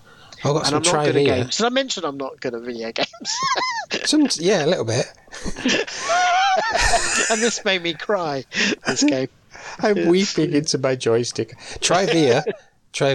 Game World also released licensed versions of Mooncrester and Moonshuttle from Nichibutsu, Space Battle from Hoei, which I think is kind of looks like a bit like a Galaxian hardware thing. Vanguard from SNK. And if you look at I'll put some in the show notes. You look at the cabs are bizarre. They're like the TV is like at head height. So you stand at the cab and like must stare into the CRT instead of looking down into a cab. It must be about 7 foot high, that thing. And it looks like it's got buttons instead of sticks. That's the Mooncrester one. It's got the Mooncrester logo, but the background is different on the logo. Yeah, and there's another one, Space Battle. Very weird. Game World, Unit 9, Castle Park, Queen's Drive, Nottingham. Well, as you say, out of all of them, in terms of cabinet design, the Battle of Atlantis is really quite pretty, isn't it? With the side art and things like that. Yeah. If I saw that, I would think that's a good game until I played it. And how wrong. So some guy contacted us on Facebook. Steve Dixon is put. But I wanted to submit a score for the first time as this game takes me back. On a separate note, though, in the early noughties, I was contacted by the actual programmer of Battle Atlantis. He'd gone into rehab and was crying in a corner in a straight... one day must have looked at the game on Klob and saw my animation gif of gameplay on the submitted page. He said it brought back memories of him working on the game. I wish I still had the email, as I would hang a framed copy in my games room, but it's lost somewhere in ye old Blue Yonder account I once had. I recall him saying he only had a short time to make the game, a matter of months. Yeah, you got it, kid. I will see if I can find the time, yeah. Well... I feel sorry for the programmer. Perhaps he was feeling a bit of crunch. Well, I feel bad dissing the game now. Now I know that you often forget, isn't it, the sweat, blood, and tears that probably went into making these sort of games. But yeah, I mean, as I say, I can imagine if you got good at it and put the effort in, if I had the nostalgia for it. But you're right, it's kind of like, at least with Scramble, you've got like extra scoring, there's no fuel. So it's just sort of, and I suppose it is impressive how quick it runs. How quick apart from through the kelp. Running. Yeah, sort of slow down with the kelp. That's a really bad design. Do you know, it's on my cab now, and the score is on the bottom left of the screen. It's the high score and the credits is on the bottom left of the screen. I don't know if that's an emulation problem, maybe. It's got to be, isn't it? I'm always with games, which I know is sort of different to you and Vic, is I'm not really into the score junkie. I'm more into the tourist sort of like what comes next, and that's the trouble with this, is there's not a lot that comes next. You got psycho spiders and fast cyber sharkfish, and that's about it really. You've sort of seen the whole game. That'd be a good name for a band, that Psycho Spiders. Yes, very good. Next from Psycho Spiders, Battle of Atlantis, heavy metal version. What was worse with all of this is I got really excited when you said these are the games we're covering, because my immediate go-to was Batlantis, which is a really good, I think it's really good, Konami shooter. Like it's like Space Invader-y, but you're on like battlements, so it's a bit 3D, and you're like shooting the enemies down below. and they climb up the wall. Yeah, I had a little look at that. So I was really excited when you said, I was like, oh wow, this is like a game I love, and it's like, oh, it's not that one. It's Battle of Atlantis, not Battleantis. So as my suggestion is to listeners, play that one instead. Make the make the mistake that I did and play that one instead. Let us take a look at the scores, guys. Ooh. Now time for the scores. Groove Furnishings LLC has been covering them sofas, 16,280. And then you have Mark What No Gravy. He's got 17,890, and he's also added It's a Nay from Me. Matthew Bridge, 19,700. Yeah, and Sal Bug got quite an impressive 20,700. He says it's a janky scramble knockoff. Next, please, which I totally agree with him. Pilbo, 21,220. Mark Happy Dude, he doesn't say whether he was still happy at the end of this, but he did get an impressive 22,350. Spectron, new player, 23,330. And then you got Mr. Messi. He got very impressive, actually, 27,770. And he said Battle of Atlantis and Mariner, which we'll come to, like looking in your nan's biscuit barrel in 1981 to only find a bourbon and a rich tea and a weevil. Anyway, I like Mariner best, or possibly the other one. Nice. Old Man Steve is really old, 28,360. The Sunken Treasure, no, I don't think they finished making it. Yes, I agree. Don Gratton, he got 28,450. I've got to admire your listeners that even though they clearly hate the game, they're getting some really quite impressive scores. You wait till you get to the top, it's getting good. Peter Paul Rock, 28,630. Sean's Biscuits, is that Me. you? Hello. Cello, 28,860.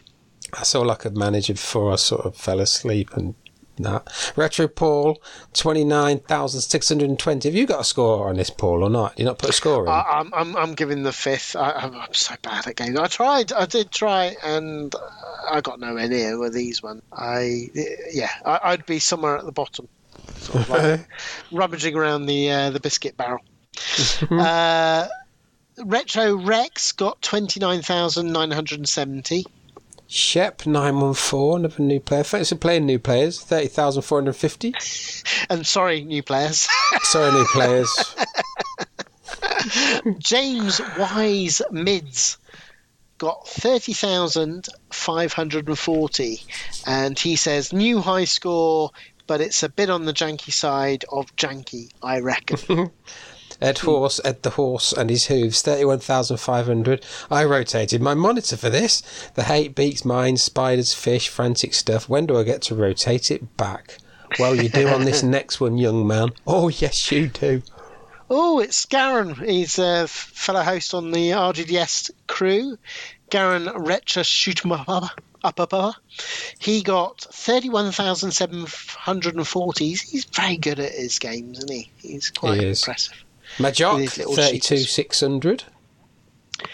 Jeremy Riley, he got 33,520, and he says a couple of games that make you realise why you've never heard of them in a few minutes.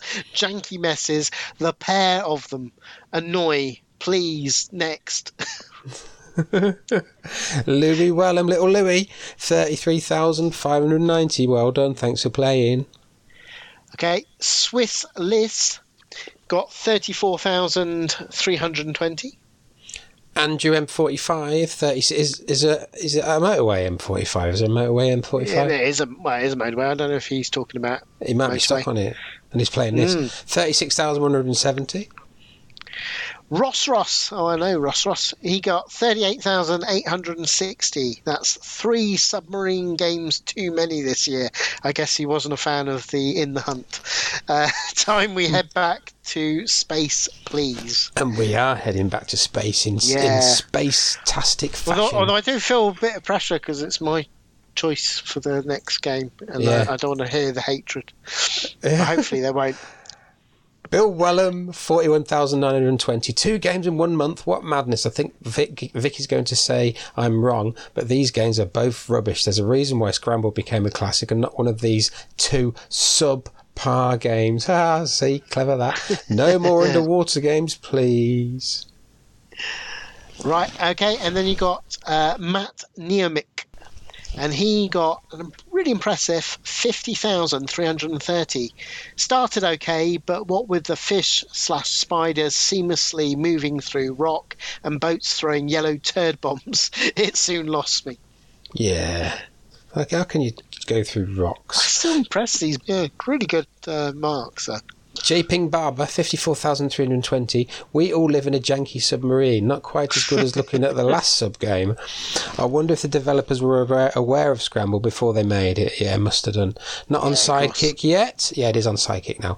We'll play it a bit next weekend. Need to see if it suddenly gets amazing on later levels. No, I'm afraid, J-Ping. No, afraid not. If you've seen the first 5 minutes, you've seen it all. And then you can just retire and watch Coronation Street with your Ovaltine. They still do Ovaltine? Yeah, they still do Ovaltine. Oh, lovely. Right, a nice bit of Bovril. Yeah. Oh, well, that's Kieran Bovril. Oh, lovely. Do that with your pink biscuits. Go down lovely. Pink sweet biscuits. Zia Storer, or Storer. Z Storer, that's it. 57,210. He's got nothing to say about it. No, best stuff really. He is Jimmy, 60,990. The angled shooting mechanic was novel, but I think that's about the only thing. It's a cod awful game. Very clever. Oh, brilliant. I agree. The shooting bit was, the way it had that inertia. It was quite cool. Neil 225. He got 63,990. Game review part 1, Shuttle of Shatlantis. I played 1 game, so you don't have to. Right, in top place, Mr. Rygar Allen is doing very well this year. He's thrashing everyone on the high score league. He won last year. 29,412,506. How the hell did he do that? He started playing in May the 1st. He's only just stopped playing. Walter Day's been round his house to give him a reward, give him one of them cards, but he wouldn't because he's got 64,340. Well done, Mr. Rygar. Well done. Very well played. Very well done. I'm really impressed with all of those goals. Mostly the tenacity of your listeners to actually stick with this turd of a game, but very good. Ports and sequels, none that I can find, thankfully. Yes, I totally agree. Changes and improvements. You've put this one. What have you put? Yeah, I've said swap the ROMs and play Konami Shooter Batlantis instead. That's a genuinely quite a fun little shooter if you never played it. Annoy! Enjoy! Definitely annoy for me. Absolute pap. A scramble clone with all the fun taken out of it. Lazy game design, erratic enemies, the same 3 boring landscapes. The only different touches to Scramble are the torpedo in boats and the slight direction on the forward fire. Difficulty almost seems random. A pile of poo. Terrible. I think it's one of the worst games we've ever played. Thanks, Vic. It notices he's not around to enjoy the suffering, isn't it? Yeah. It's all part of his plan, his dastardly plan. What do you think of this one, Paul? Well, for this, I agree with sort of everybody. Shooting was all right, but it was repetitive. It had really frustrating. It's just the balance of the game was all over the place. I suppose it's impressive how speedy it was running. Maybe I'm really sort of stretching it, but it just wasn't. I didn't find it fun, and I'm so glad that everybody felt the same because I was like going to like my fellow host on RDDS because I hate like being negative about things like with games and things. I always try and find the love of it, and I was like saying to like Garen and people, I was saying I don't know any redeeming features I can say about these games. It's I'm really struggling. So yeah, I agree with your listeners. On Sidekick, it's got 3.75 based on 20 votes. So 3 out of 10 based on 20 votes. That's bad. Anyway, let's see if we can rustle up some goodness in this next game. It is featured game number 2. Go for it, Mr. Driskinator. Feature game review. Right, okay, this is a Mariner, also in 1981, also a dodgy rip-off of a Scramble, Under the Sea. It's known in America as 800 Fathoms. Actually, that was how I personally knew it, as I've gone through sort of like MAME in the past. But yeah, obviously in outside of America, it's known as Mariner. As I say, it's done by Amanip around outside of America or US Billiards. Yeah, what can you say about it? It's got a little bit of music at the beginning, which is.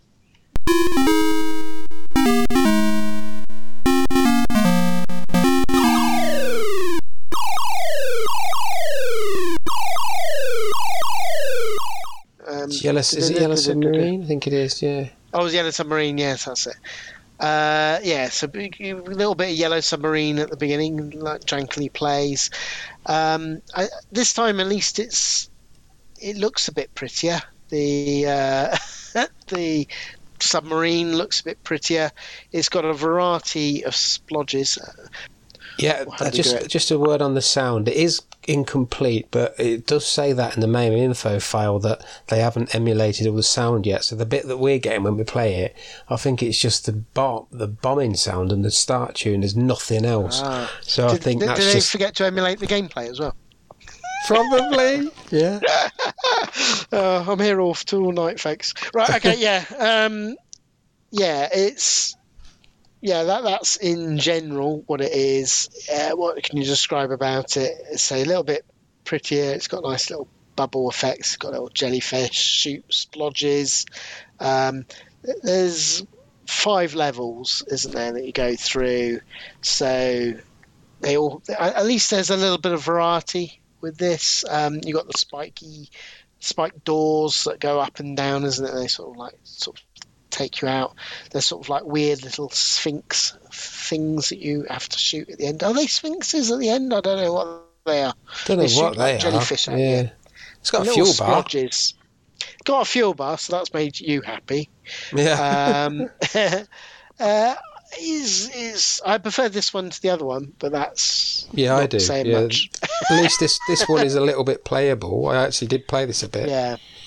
Yeah. You get. It's got different colour little sphinx splodges. You get to level 3 and you get the pink sphinx at the end, little splodge. Sounds like a dodgy strip tease joint. And I suppose I quite like the colours in it. It's quite bright with all the different sort of like you got nice. Each level's a different colour ranges, isn't it? The first one's. Sort of more sort of square and boxy, but then you get into nice little mountings and things, and I like at the top because it tells you which level you're on for all 5, isn't it? It gives you an idea, does like a little depiction of what the level entails. So like level 2's got the little the boats at the top throwing their own little turds and things like that at you, their own little bombs. Yeah, it's I don't know. You get to the end of the level, the 5th screen, and then it's like it comes up with the sign, "Congratulations, you completed your duties," which is good luck next time again. It says, which is definitely I'm gonna get Alexa to congratulate me like that every time I go for a dump. I think so. That is exactly the same text when you loop scramble. Good luck next time again. But it's got sort of diagonal down torpedoes that I quite like them. Yeah, this is definitely a lot more playable.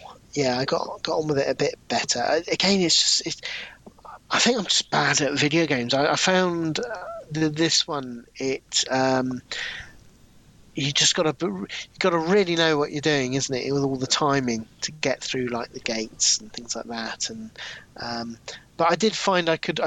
With the first game, whereas I found there was just so unfair sections, like the monsters were so erratic that were coming at you.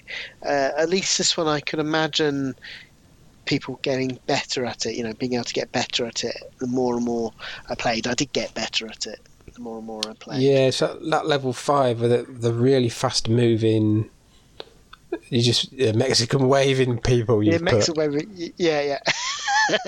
Yeah, I presume there's like stingrays, aren't they? They're doing little, but they're a bit erratic. If you can get through them, I think you can loop it. But I got through them on save states, but I didn't get through them in normal play, so I just left it. Got fed up with it. Yeah. Well, what do you think of this one? It's all right. I think it's okay. It's they could have put a lot more levels in and made it more. The fire of the bullets is far too tiny. You can see it pretty clearly on my cab, but on emulations you can hardly see the bullets. And it's really weedy, isn't it? The little, it's like a little pea shooter at the front, isn't it? But and then you've got your not used for missile. anything, are they? I suppose they're used for shooting the jellyfish, isn't it? That's really all you can use it for. Yeah, I don't think it's you a real can shoot self-destruct. Yeah, I don't know. It is next to useless, so therefore you're reliant on the missile, which is actually quite powerful. But of course that shoots diagonal down, doesn't it? So it's a bit difficult to line up the shots, I found. Yeah, so I'm curious to see what what the listeners thought of this one, because for me, it was certainly better than.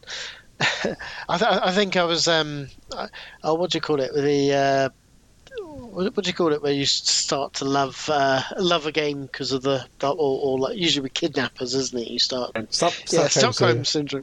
Yeah, I think by being beaten up so badly, I was convincing myself actually that this wasn't so bad. But I didn't. It's not one I'm going to go back to. Put it that way. Well, graphics are okay. At least they've made a bit of an effort with the gradient background. A sort of rising bubbles come up. Level gauge at the top. Bubbles, a bit more polished. No sound on my MAME, but we know that is an emulation thing from the notes in MAME. What else? You can point press at the end of level by shooting the rockets that are coming out of the ships at the end of level bosses. And you can do it right down to when you're on your last bit of fuel before you blow up. So that you can get points that way. But what is that thing? Because you've got like the I'm going to call them like the sphinxes. You got those yellow splodges, haven't you? Which I'm still curious what they are. Shooting them, but then on the final level you have, I don't know. It looks like a robotic rabbit, maybe, I don't know, ship or something. Yeah. It's not a pink sphinx or anything like that. Yeah, it's very weird. I do want to know what the hell's going on with it all, because but I do. Yeah, but then you loop round and it's basically more of the same, isn't it? Really. Yeah, at least I think it's all right. I do want to sort of like thank you and Vic. You've got hundreds and thousands of amazing quality arcade games out there, and I think it takes special love and skill to choose titles like this. So, hats off to you. Sorry. Yeah. The 800 Fathoms cab is quite. There's artwork on the top part of it, isn't there? There's like nice little side art decal and the It's quite a pretty cab, isn't it, on the 800 Fathoms? There's nice colours on the marquee and the control maybe panel. that's it, because you got like a green, like dragony thing. That must be the yellow splodge that I was thinking of Sphinx. It's that little dragon with the tongue hanging out. Could be. It shoots jellyfish. It's all making sense now. And you know amazing. what? It's got dragons in. I found on the interwebs there's a wall mount version of it, but also it is a conversion kit. I found a German flyer, and you can convert it. Achtung, it says you can convert Crush Roller to a game called Piranha, and you can convert Scramble to Mariner. It's a conversion kit. Wow, I bet there's a lot of disappointed people that did that. Yeah. Yeah, let's get this in the arcade, lads. No. Yeah. Let's put the other one back in quick. It's from Amityville, New York. It's all making sense on the US Billiards. They were Amityville. Just looking at the flyer of 800 Fathoms. But, 5-phase excitement in a thrilling underwater adventure is the tagline. Yes. So that's... certainly is something like that. Right, let's do the scores, sir. Let us take a look at the scores, guys. Ooh. Start from the bottom, working up. Garen's been on again. Retro Schmupper, 6,710. One credit was one credit too much. Nice one. I know, he was telling me he hated this one. He's surprisingly, he actually liked the other one more, which I'm probably the opposite way around. Johnny B got 14,500. Has nothing to say on the game. James Wise Mids, 15,500.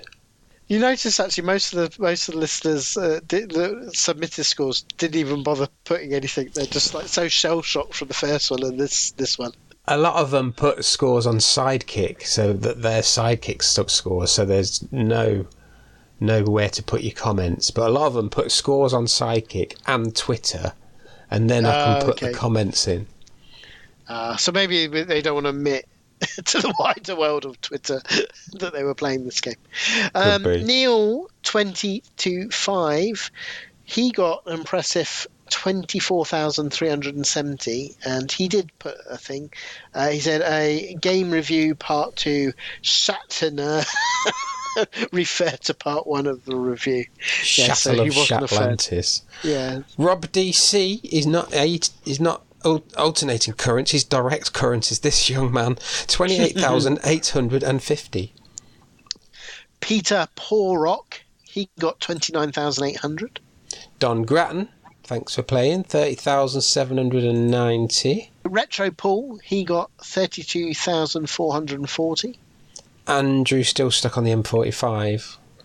You can get AA out, couldn't he? 32,500. Zestora, he got 32,640. Pilbo, 33,090. Ivan Storm, he got 35,050. Mark Happy Dude, 35,800. Ed the Horse, he got 35,970. That's a really bad... I'm going to have to speak to Vic, see if he can put a horse impression in there. Sorry, Ed. Jeremy Riley, he says that as well. 45,280. Mariner's Invisible Bullets feature is impressing me the most, and by impressing, I mean annoying. I agree with that. It's a little pea shooter in it. It's crud. Highs Jimmy, he got 45,560, and he says best of the two games. I agree with that. Didn't get to loop it, but in the brief time I had to play it, I started to warm to it. See, he had the Stockholm syndrome as well as me. Okay, but no fish supper. Mr. Messi, 47,970. Bill Wellham, I don't know if he was well at the end of it, he got 49,860. ZX Michael, 52,030. J Ping Barber, he got 56,180, and he says quite a bit about it. He says, I was going to have a last go on these two, but cleaning out our kitchen coop seemed like more fun. interesting to try them, but I think I will stick with Scramble. Can't wait for a game set anywhere but Davy Jones' locker. Yeah, the last 3 games we've had have been submarines, haven't they? Old man Steve, 56,800. Mariner makes Funky Fish look like a polished masterpiece. Garen picked that, Funky Fish.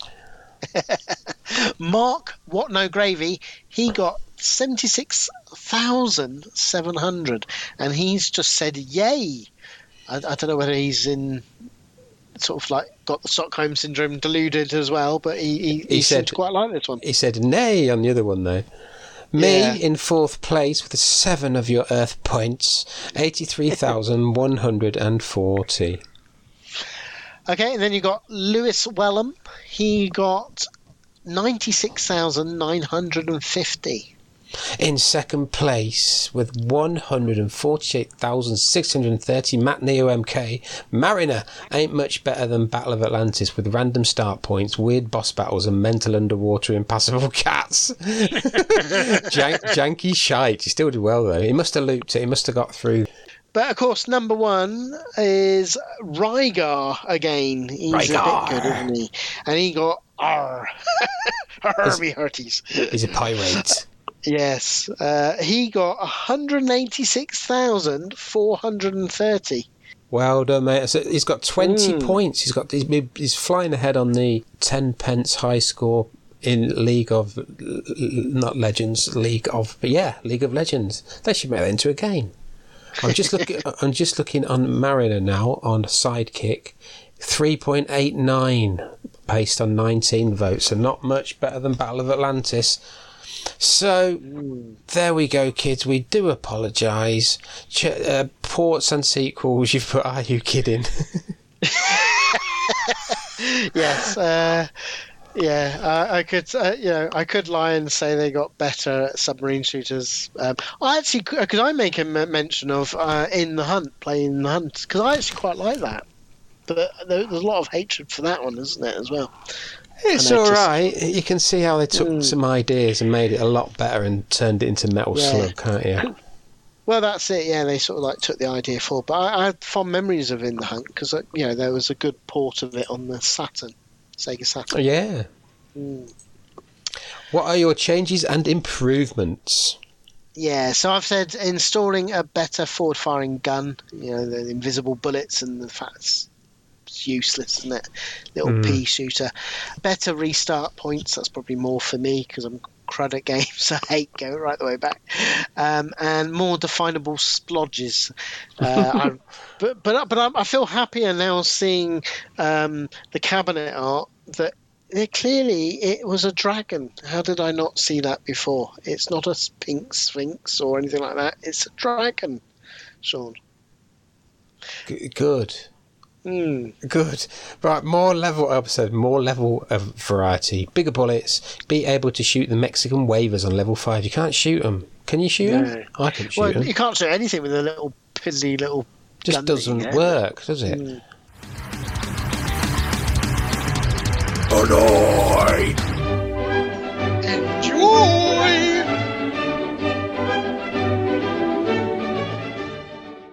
So, annoy or enjoy? What do you think? For me, you see, I tried to sound positive with it. I said annoy ultimately, but I was then saying, but now I'm really bad at the game. But I feel emboldened by our listeners, by your listeners, that they all hated it as well. So I definitely annoy. Because I was thinking, it's just I'm bad at games. That's what it is, and maybe this is good. Because like Vic wouldn't just set me up to play a duffer. I thought he must love this game. But he didn't know who I was going to ask for the host, so I think he thought they were good. I enjoy it a bit because I quite like the diagonal down of the bombs. I quite like the feel of that.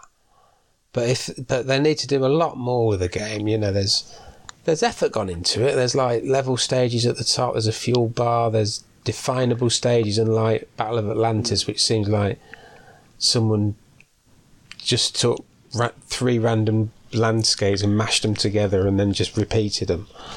I prefer, there was a lot more polish on this one. That's the word, polish. Yeah, I need to polish my shoes. Thanks, mate. Need to do that for tomorrow. So yeah, kind of enjoy maybe. I'd say 51% enjoy, 49% annoy. It's that close. And the last word, where we normally pick what we should have played, I'm going to say scramble. But you've put your last word. What have you put here? I've put Zizuva is the last word, which is a tropical beetle, and that is the last word.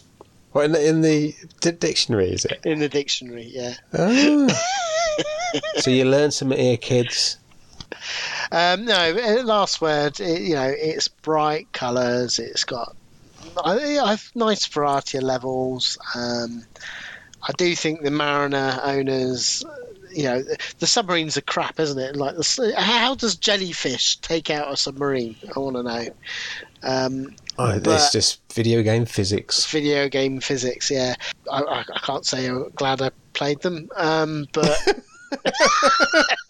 what can you say? They're all right. It's, I guess, play Scramble. See, the thing is, I was never that much of a fan of Scramble either. See, No. I know it's a classic, but it's because I'm bad at video games. That's the trouble.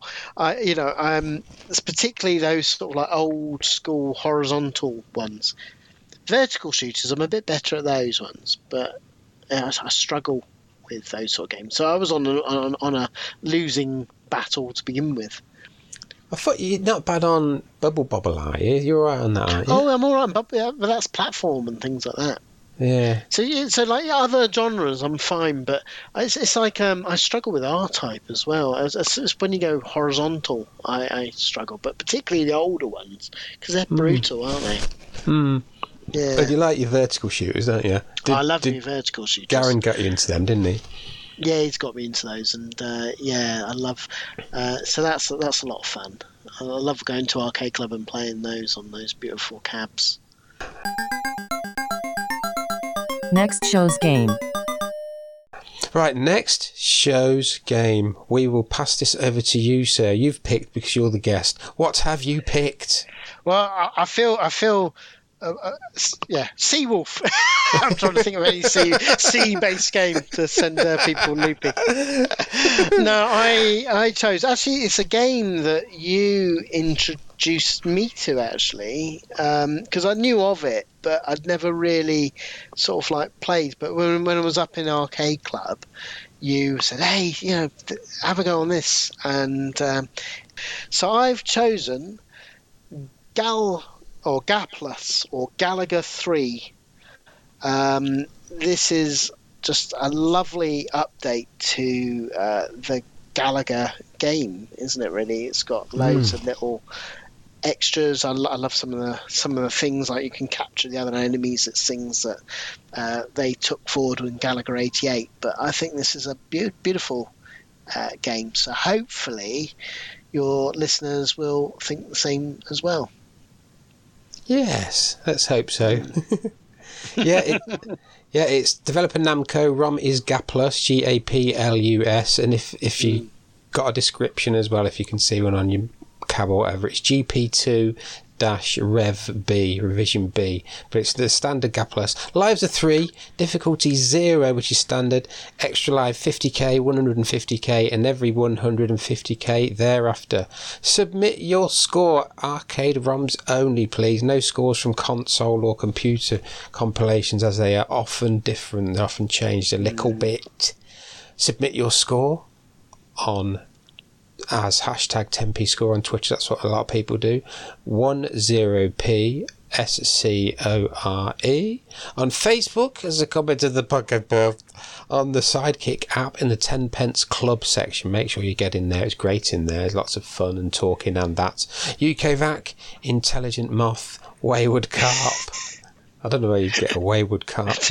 I don't know how you do that, but some people have given us scores off a Wayward Carp.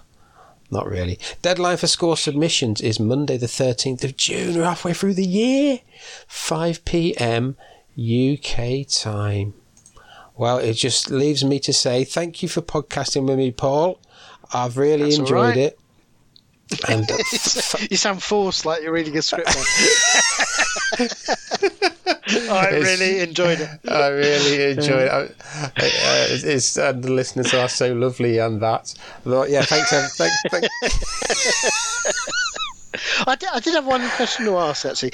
Go on. You know, with Revision B, because I get so confused with all the main sort of setup and things. Obviously, Revision B was like the second release, but I mean, in that example, do you know what was different between Revision A or B? Or I don't know. They might have just. I suppose just make sure everybody's on the same one, isn't it? For your point of view.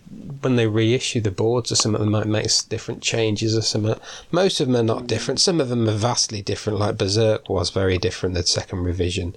It sped everything up and stuff, and there's different revisions of Scramble even. The Stern one is a lot more difficult than the Konami one. Different revisions. As much as I love MAME for what it does and it brings arcades in the home, I find it so messy with all these different revisions, and then like they come out with a new version of MAME and all the old ROMs don't work. And why don't they make it simple? Make it simple. I don't update me MAME that often. I have been doing it a bit more lately. Yeah. But yeah, if you on my cab, I've got just the parent ROMs. There's no other ROMs there, so you can only pick. This would only come up with GAP Plus because it's the most recent ROM. So the ROM is called GAP Plus. The older ones would probably be called GAP Plus A, GAP Plus B.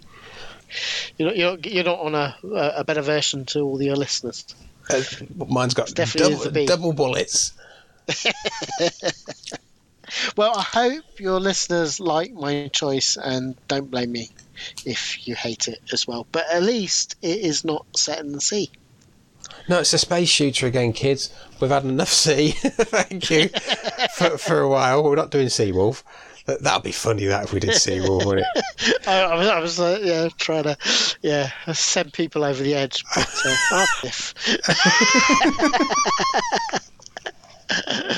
yeah, lovely. Well, I hope you enjoy it, and I certainly, I love that game. Yes, well, thank you very much, kids. I'm going to be right up now. Thanks for joining me, Paul. It's been really good. That's a little bit better than the the captured prisoner of war reading out the. That just sounds statement. Creepy, doesn't it? It sounds right creepy. Thanks for joining me. Yeah. Right, I'll shut up. Right, cheers, kids. Thank you. Cheers. Bye-bye. You can download or play the podcast, read all the show notes, and leave feedback at www.tenpencearcade.co.uk. You can email me at vertvic@tenpencearcade.co.uk. You can also reach us on our Facebook page. You can tweet me at tenpencearcade, and you can tweet Sean at Sean Holly. We'd love to hear from you for game suggestions, arcade pickups and stories, or any of your personal thoughts on anything we may have covered.